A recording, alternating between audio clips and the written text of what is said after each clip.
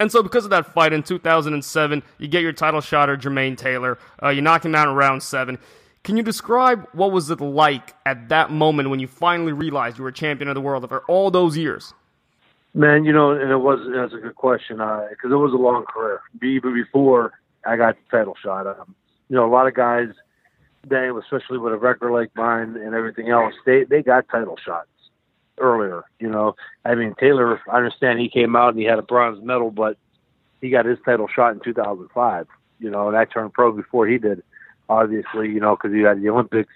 But to go 7 years and stay undefeated, it's hard. I don't care how good you are. Things happen in professional boxing, especially early on, and it started becoming like demanding, really. To make sure you not only did you have to stay undefeated, but you had to perform well, because if you weren't getting closer to a title shot by knocking somebody out, you definitely weren't going to get closer by not knocking somebody out.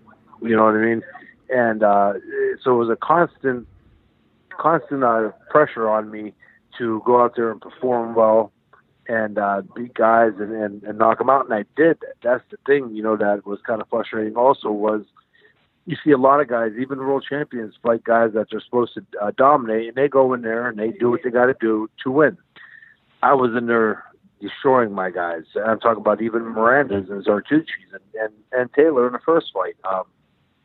It was just one of them type things, 7 years, that's a long time, to go undefeated and not have a title shot. But it was well worth it that night after beating Taylor, and especially the way the fight turned out. For the first couple of years after the fight, I wasn't happy about getting knocked out or knocked down in the second round.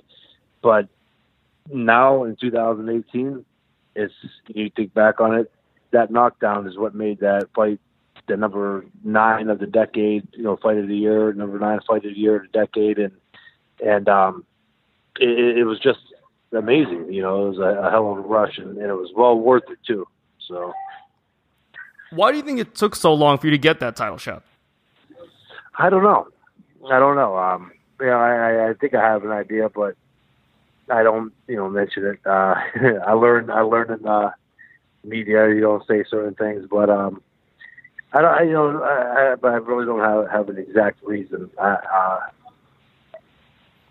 don't know if they have faith in guys from the Midwest that much. I don't know.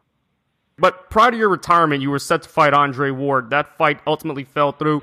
Do you think that fight, perhaps a win in that fight, would have kept you active a bit longer? Oh, definitely. I was absolutely stoked for that fight. It was kind of like what I needed. That 2012, I ended up going over to Robert Garcia, and it was great. It was awesome. At that point, you kind of go when you have to up and leave. Usually, a fighter leaves town at the beginning of his career. When you don't have a family, when he's looking to become a world champion and everything. For me, I was already, over 12 years pro, and I had 3 world titles, made money, had money, have money, and it's like then all of a sudden, with 2 kids at home and a wife, and then you got to up and leave and go all the way across country. And I fought Aaron Jaco, and that was cool because that was my first fight with Robert Garcia. And, they wanted to get me used to the system and his way. And then the second fight, I fought Scott Sigman. And then the third fight, of Will Brzezinski. So I was kind of at that point like, wow, like I need to fight somebody, And I was learning, though. And that was the thing, Robert Garcia. I thought I knew everything. I thought, like, what are you going to teach me? I'm a 3-time world champion, this, that. But you learn. You never stop learning.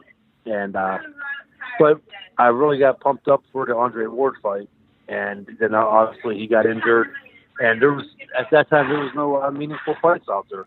There was nobody, not a prospect, not a former champion. There was no big fights. So I kind of started losing a little bit. And it was time to hang him up.